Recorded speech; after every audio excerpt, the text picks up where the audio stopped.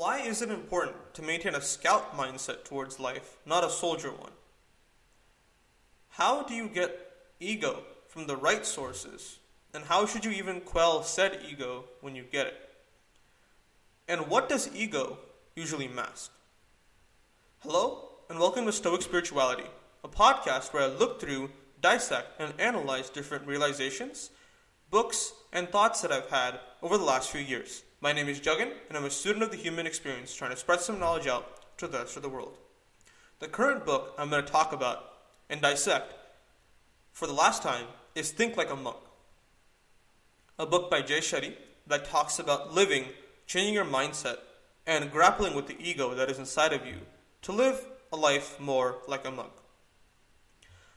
And so this episode is going to be the last episode on ego. Something that I have had fun with, something that I've had fun dissecting in my own self, and I've come to realize I've become better at. So, starting off with the idea of the scout mindset. So Robert Greene himself talks a lot about this idea of looking at the war versus the battle.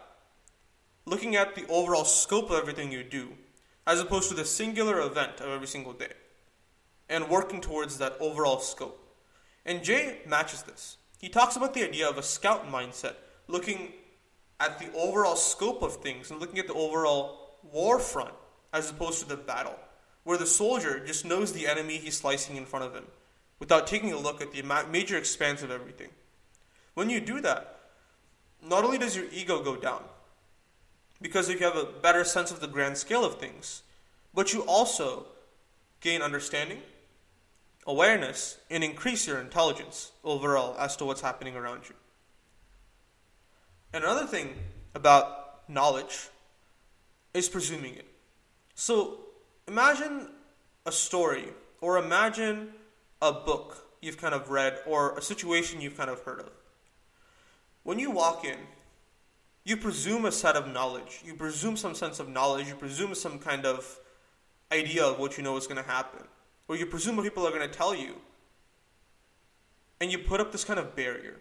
You put this barrier that prevents any new details, any new interpretations, any new perspectives, or any new ideologies from coming through. And as a result of this barrier made by your ego, who knows if there was something else in that story that could have had an impact on you?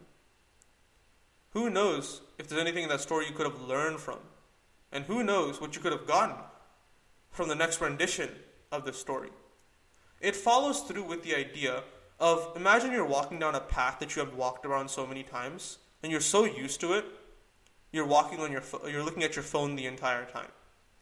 But instead, if you were to look outside and find a new detail every single time, not only would that be a good exercise for your own ego, but it would allow you to appreciate the world around you and gain a lighter sense of the world around you at the same time. But ego prevents us from doing stuff like that. And remember, you can get ego from respect. It's not necessarily such a bad thing, because we do feel a sense of pride when people respect us. And this ego is a little more on the healthier end, because it's not kind of demanded or felt entitled to, but it's rather given. And the issue that you rise up into when you demand or feel entitled toward ego is that you define yourself based on that. You base yourself on that.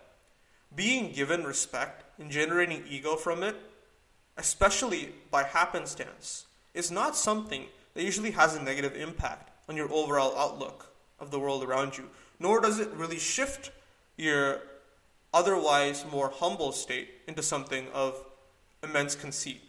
But to demand or feel entitled to it will cause you to look for it, generate happiness only from it, and try to feel the sense of superiority. And that is what ego usually masks. By trying to assert yourself as this great person, by asserting your superiority over some random passerby, one of your friends, someone you work with, it usually kind of hides the opposite. You kind of put this little temporary glue on a band-aid and hope for it to heal by itself.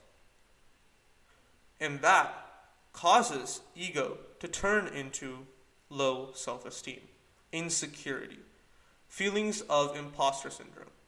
You may think that this idea of ego and imposter syndrome are two ends of a spectrum, where one you feel so powerful and one you feel so weak, but in truth they are far more closer than you might once presume, because one hides the other. Ego hides insecurity, feelings of power, and wanting these feelings of power hide a sense of powerlessness. So by recognizing that, you can kind of bridge the gap between the two concepts and work to build a better bridge in your own mind based on confidence and logic, not conceit and pride. And remember, whether you like it or not, if you don't break your ego by your own thoughts and your own conscious actions, life has a way of doing it for you. Life has a way of taking all this pride, this insecurity, this conceit, and giving you experiences, making you learn things, making you go through things that will break it for you. And to find true humility, you must look at yourself in full brightness. You must tear away these temporary cracks that ego plugs in. You must tear away all of the issues that you kind of block away or put in a box somewhere else. And you must look at them in great detail. You must self-reflect. For not only can you find the ego and find the things that affect you and find what matters most. Thank you so much for listening to this podcast episode on the power of ego and how you must have a scout mindset toward life, not a soldier one. If you'd like to hear more content like this, feel free to drop me a follow on whichever podcast platform you're listening to this podcast on. And if you'd like to see more short-form content, feel free to drop me a follow at Stoic Spirituality on YouTube, TikTok, and Instagram. Thank you, and see you guys next time.